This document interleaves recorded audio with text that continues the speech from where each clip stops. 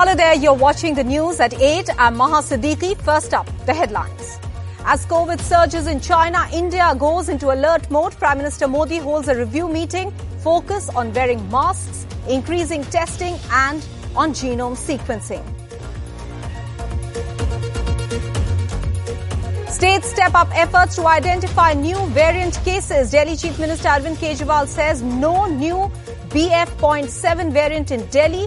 Bengal stresses on genome sequencing. Karnataka steps up random testing at Bangalore International Airport. Political face-off over COVID after Health Minister's jibe at the Gandhis over the Bharat Jodo Yatra not following COVID protocol. Rahul Gandhi's repuff says the aim is to stop his yatra from continuing. In Rajasthan, BJP suspends the Jan Akrosh Sabhas due to COVID fear. Concern over lack of accurate information emerging from China. Chinese government stops releasing official COVID data. Social media posts from the country give an insight into the overburdened healthcare system. Could BJP do Uttarakhand and Gujarat model of changing chief ministers in Karnataka as well?